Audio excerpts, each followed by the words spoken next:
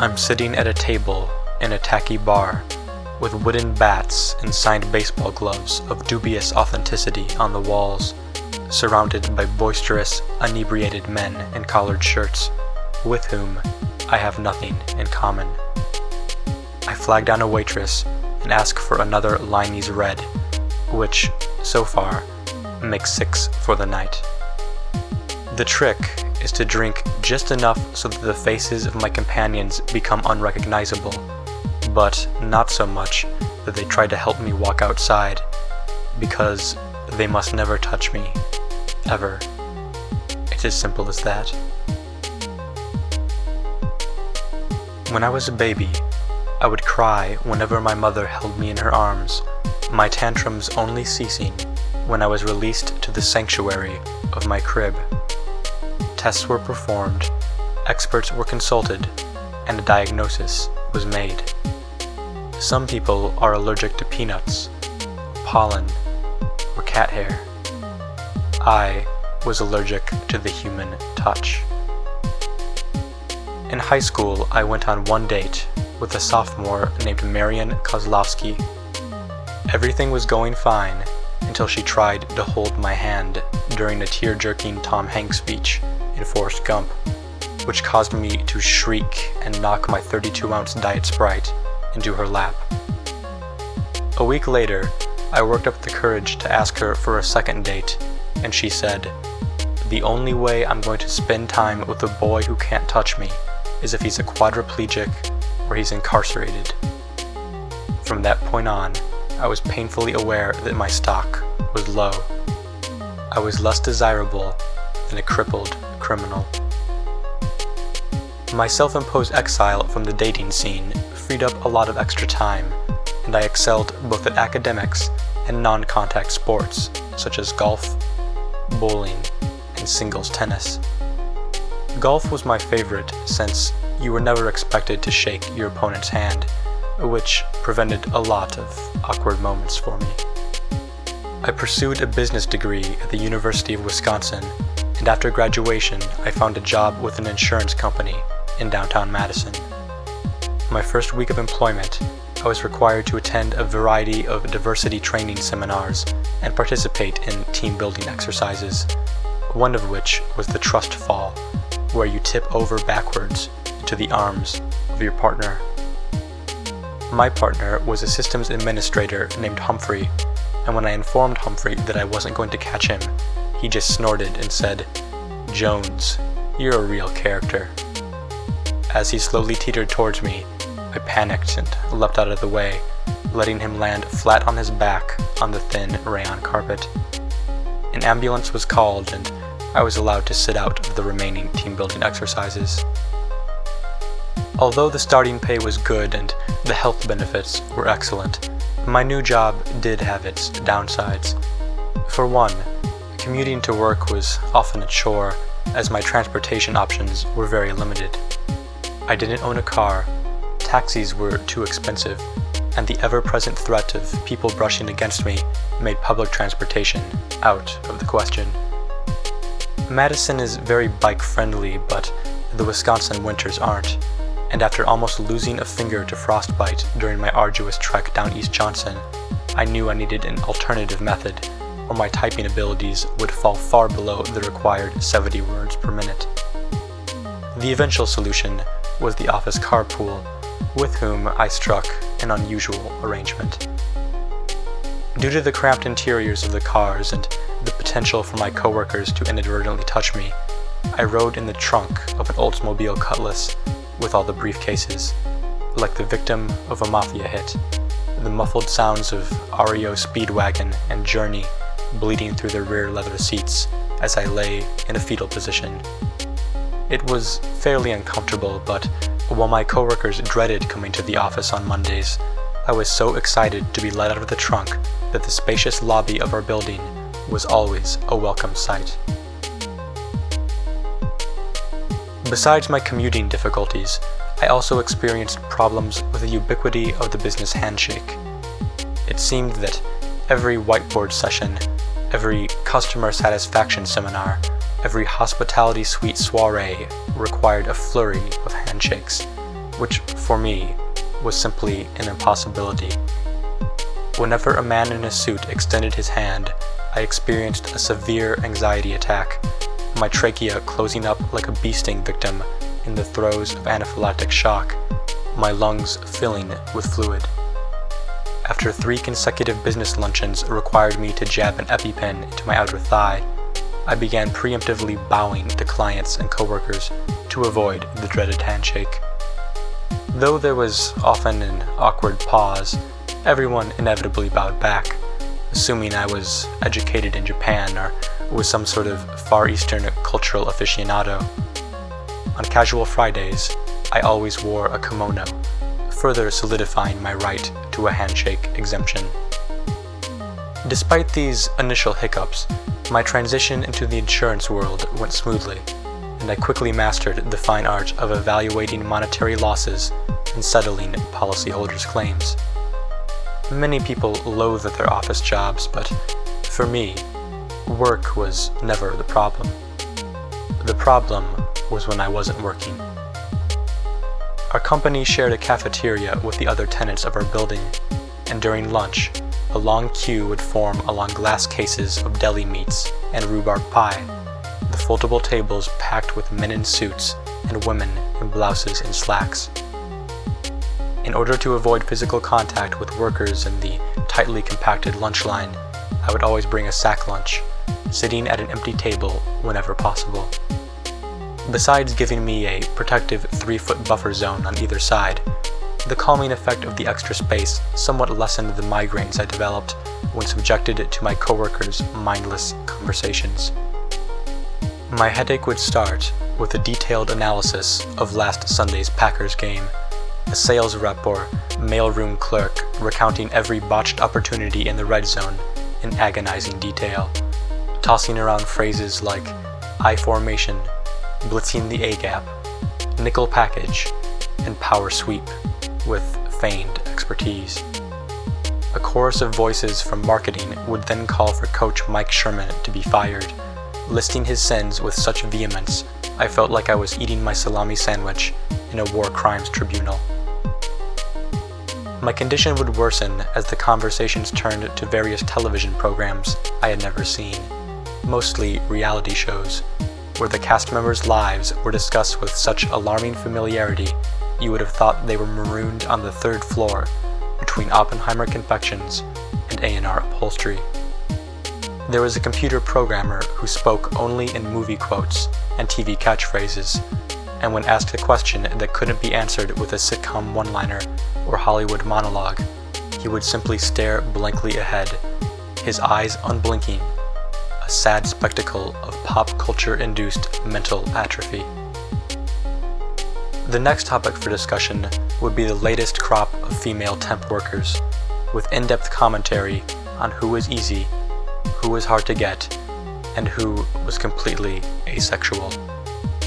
By this point, my head was throbbing and my vision was starting to blur, until the graphic descriptions of a supply room tryst with a receptionist seemed to be emanating from the mouth of a Monet portrait study instead of an insurance adjuster.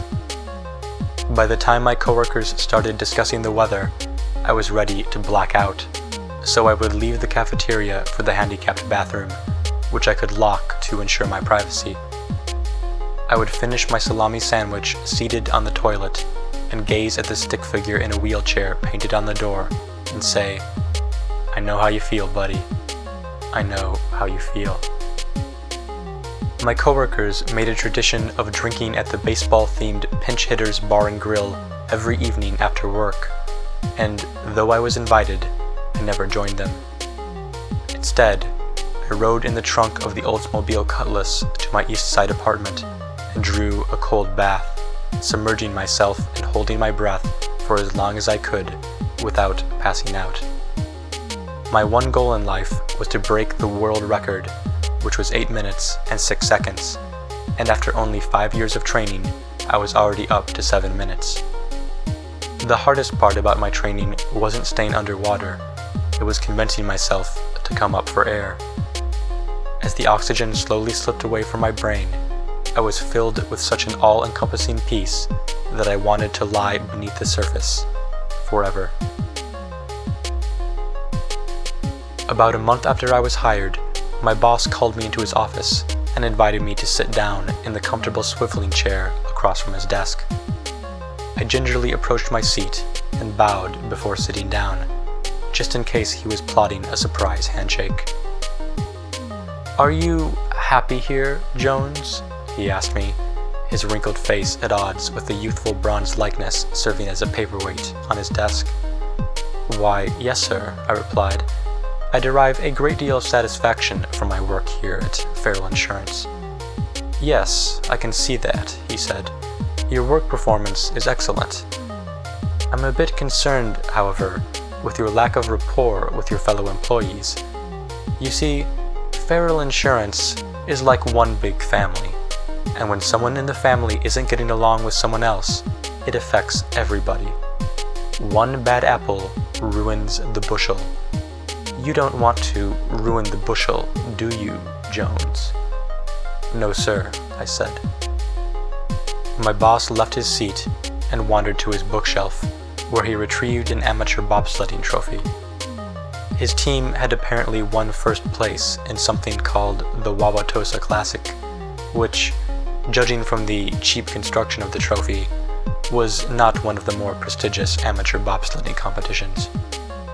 "Now, take the sport of bobsledding, for instance," said my boss, caressing the imitation silver with his fingers.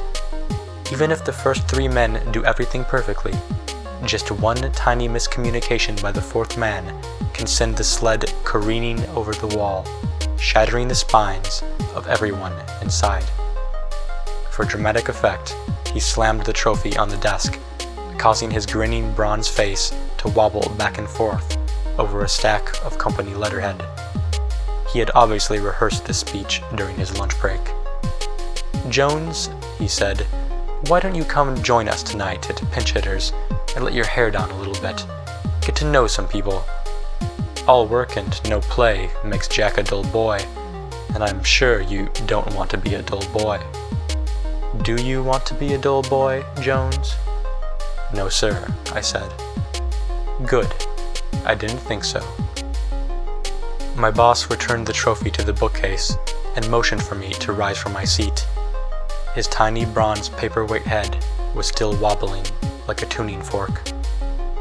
"See you at 7 o'clock, he said, "and be sure to order the Grand Slam burger with the sacrifice fries.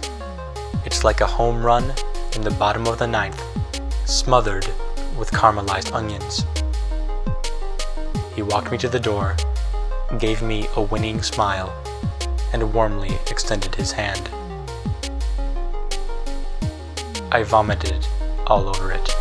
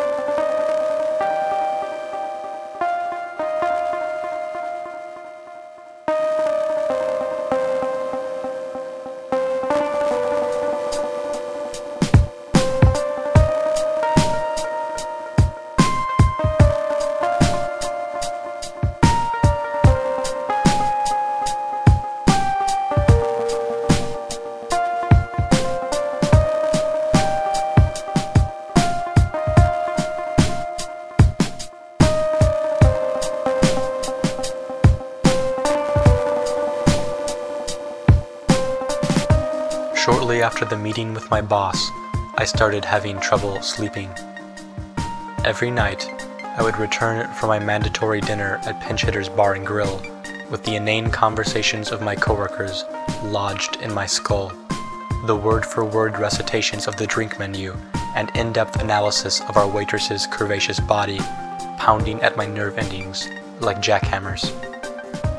Even though I would drink myself into such a stupor I could barely lift myself from the trunk of the Oldsmobile Cutlass, the sedating effects of the alcohol did little to dull my throbbing head. Seeking a release, I called a phone sex service, but all the operator talked about was touching me here or touching me there, and I broke out in hives across my entire torso. I hired a professional escort and instructed her to read me bedtime stories, but her squeaky, high-pitched voice was so irritating, it only worsened my condition. The only time I found some peace was when I submerged myself in the bathtub, the onset of oxygen deprivation softly singing me to sleep.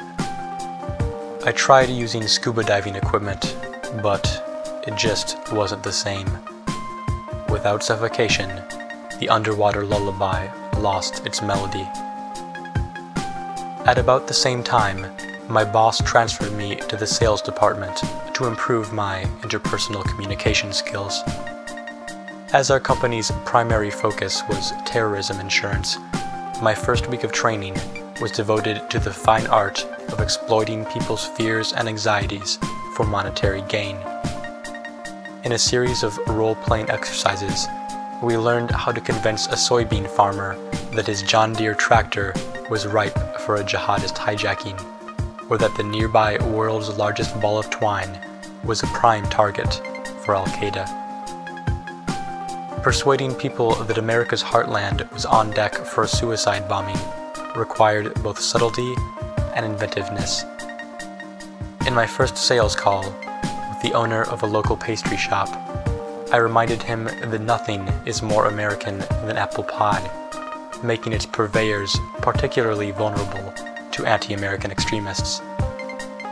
To the manager of a roadside diner off of Highway 151, I pointed to the sign that said, "World-famous barbecue ribs," a proclamation of international importance that could easily attract the attention of the Mujahideen. As long as the terror alert hovered somewhere between yellow and orange, we were in business. It was like shooting fish in a barrel. Although I quickly mastered the intricacies of insurance salesmanship, my newly developed skill set was of little use in my compulsory nightly outings with the staff. I would sit in our usual booth beneath an overhanging rain delay tarp with Raleigh Fingers' forged signature and stare silently at the tall glass of Liney's Red in front of me, carefully studying the refraction of light through the dark vermilion lager. As my coworkers chattered incessantly around me, I would knock back drink after drink until their faces were suitably amorphous, like extras in a lucid dream. With my surroundings less defined and my cognitive functions slowed to a halt, I would imagine that my life was merely a nightmare from which I would soon awaken. This theory was disproved the following morning with a severe, unrelenting hangover. One such morning, when I was struggling to climb inside the trunk of the Cutlass, I discovered the bar tab for the previous evening on one of the briefcases. At the bottom of the receipt was a phone number for a customer satisfaction survey, with the possibility of a $10 discount upon completion of the call. Always looking to save money, I pocketed the receipt before Humphrey abruptly closed the trunk, narrowly missing my fingers. I always had to be extra careful with Humphrey, as he was still sore about the trust fall.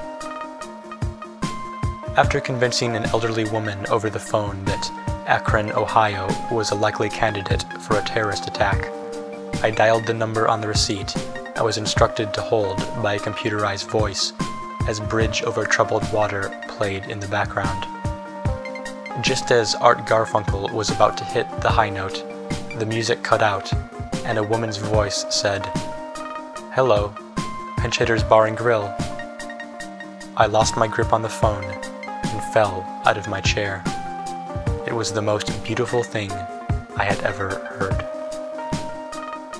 Rendered completely dumbstruck, I listened to the woman repeat herself for about 10 seconds and then hang up. her melodious intonation replaced by a blaring dial tone. As the hanging phone swung back and forth like a pendulum, I remained on the office's carpeted floor, oblivious to the shrieking phone line, my thoughts occupied with the hypnotizing voice of the phone survey stranger. Every rising inflection was a song, every aspirated phoneme a revelation. Her vocal cords seemed to resonate in time with life itself. Somewhere in the subtle nuances of her slight Midwestern accent, in a pregnant pause or a stolen breath, was the key to immortality. Such was the power of this woman's voice. After about 15 minutes, I became cognizant of the busy signal resonating in my eardrums, as well as a strange chirping sound that seemed to be coming from every direction. I glanced around the room and noticed that smoke was pouring out of the hallway, and people were running screaming from their cubicles, knocking each other over in a mad dash to the stairwell.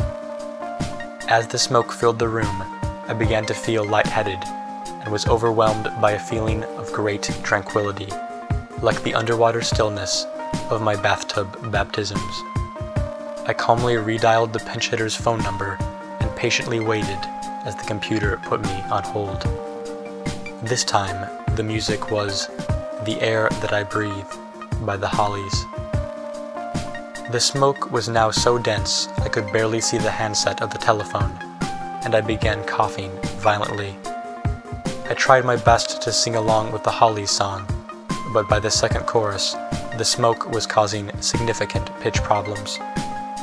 My mental faculties were slowing, short-circuiting due to asphyxiation, and when the woman's heavenly voice appeared, I didn't even notice that the music had stopped. "Hello, Pinch Hitter's Bar and Grill," she said. "How may I help you?" "Sometimes," I choked, "all I need is the air that I breathe, and to love you." There was a brief pause, something about 2-for-1 margaritas, and then a dial tone. The fire alarm was joined by a choir of angels, and I immediately passed out.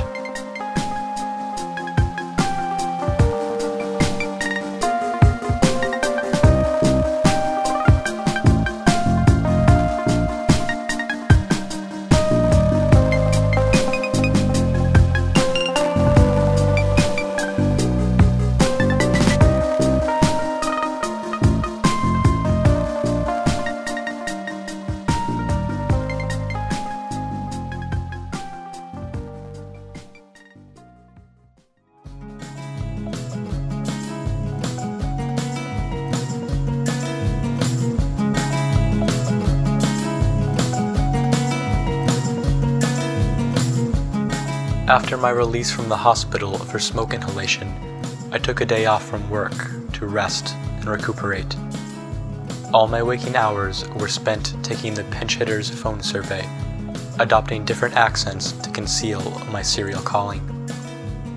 As I rated the bar's decor, cuisine, and service in a thick Scottish brogue or muddled Spanglish, I would lie enraptured with every vowel, consonant, and diphthong uttered by the woman with the golden voice. My eyelids would droop shut, and my breathing would slow as she explained the survey's 1 to 5 star rating scale, and before I knew it, I would be fast asleep, her questions about restroom cleanliness answered by my loud, contented snores. My over-the-phone angel was the patron saint of insomniacs. The next day, I returned to work, well-rested and feeling like $1 million. That morning, I had set a personal record of 7 minutes 35 seconds underwater, so I celebrated with a bottle of champagne in the trunk of the Oldsmobile Cutlass. I spilled a good deal of it on my wool pinstripe suit due to potholes on East Johnson, but it hardly mattered. I was holding in rarefied air. At work, I learned that an important client was flying in from Minneapolis, and due to the unsightly soot stains covering the office, we were receiving him at a fancy seafood restaurant, across the street. Because of the prestigious nature of the client, the entire staff was required to attend a banquet in his honor, held during our lunch break. I spent the morning wrapped around a heating duct, hoping my champagne-soaked suit would dry up in time. At 12 o'clock, the office walked in single file across Mifflin to welcome the client, who represented the majority owners of the Mall of America.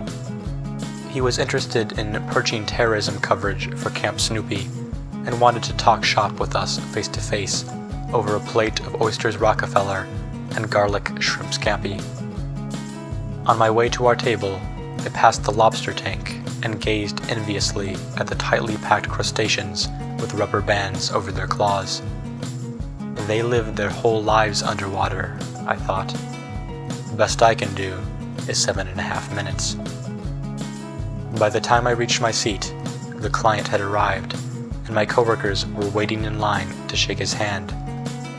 I sat down and studied the drink menu, getting as far as the house wines before he noticed me. "Hey son, what's the matter?" he asked me. "Don't you want to shake my hand?" "I don't shake hands," I said. "Well, why the hell not?" he asked, visibly perturbed. My boss stepped in and tried to defuse the situation with characteristic false optimism. "Jones, just shake the man's hand," he said. "It's not going to kill you." I shook my head no and buried my head in the drink menu, hoping that everyone would just magically disappear. "Looks like you don't know how to rein in your crew," said the client to my boss.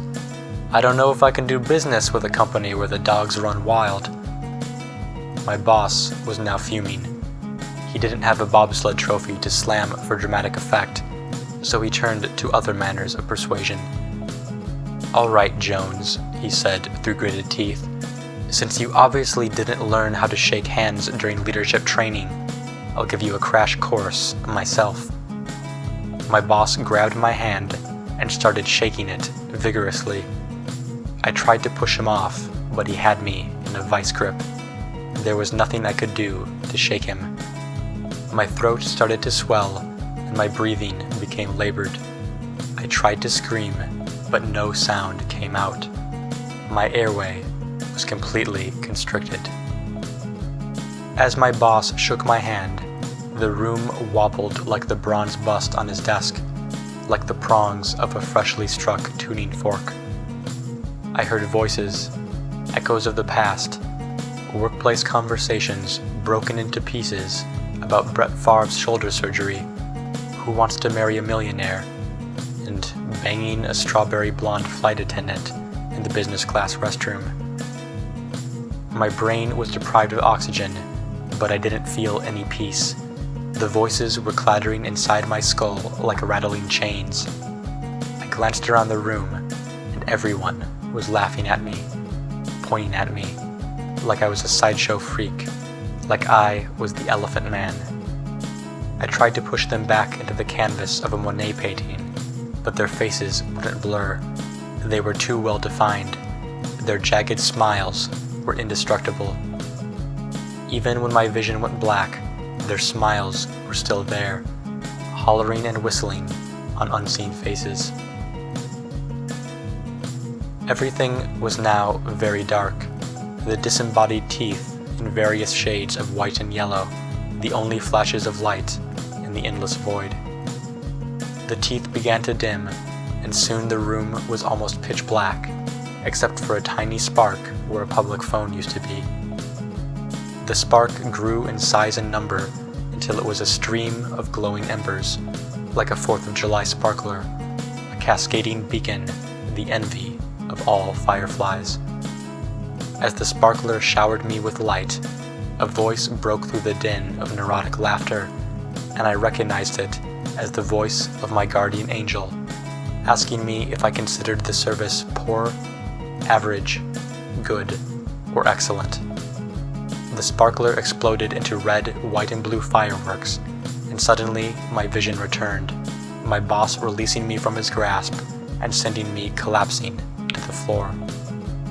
I choked and sputtered on the ornate needle-felted carpet of the restaurant, and my coworkers gathered around me, staring at the grotesque red splotches covering my skin.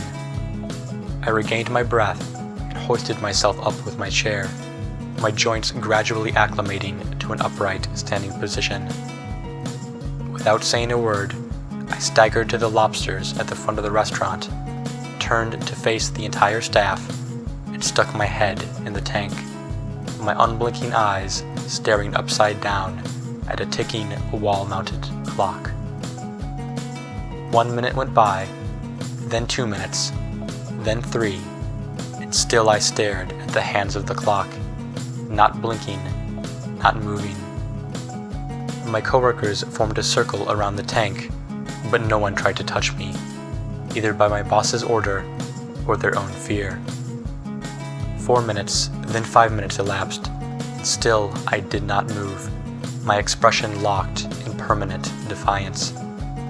Beneath my head, the lobsters were restless, their antennas twitching, their restrained claws waving wildly, as if they sensed the coming of something historic.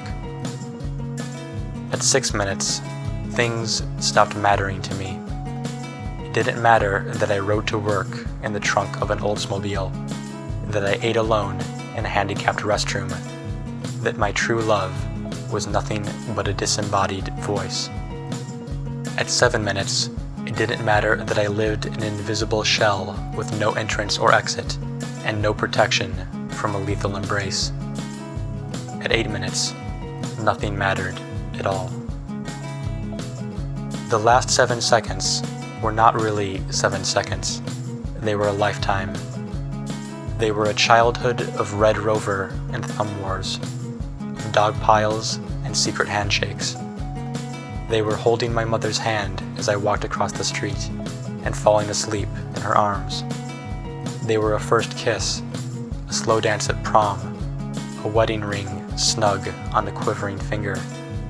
They were poignant and euphoric, heartbreaking and glorious, and they were mine. It was mine. 8 minutes, 7 seconds. The world record was mine. I removed my head from the tank and filled my lungs with air. They say air is tasteless, but this time they were wrong. This breath of air was a choice veal cutlet, a marinated swordfish, a 32-ounce sirloin steak. It was like a home run in the bottom of the ninth, smothered with caramelized onions. I walked towards the exit, and the crowd of onlookers immediately parted, allowing me safe passage down the steps into the lobby. My champion lungs exchanged carbon dioxide for oxygen, and I looked over my shoulder at my coworkers and smiled. They knew this changed everything. They knew I was blessed by angels. They knew they could never touch me again.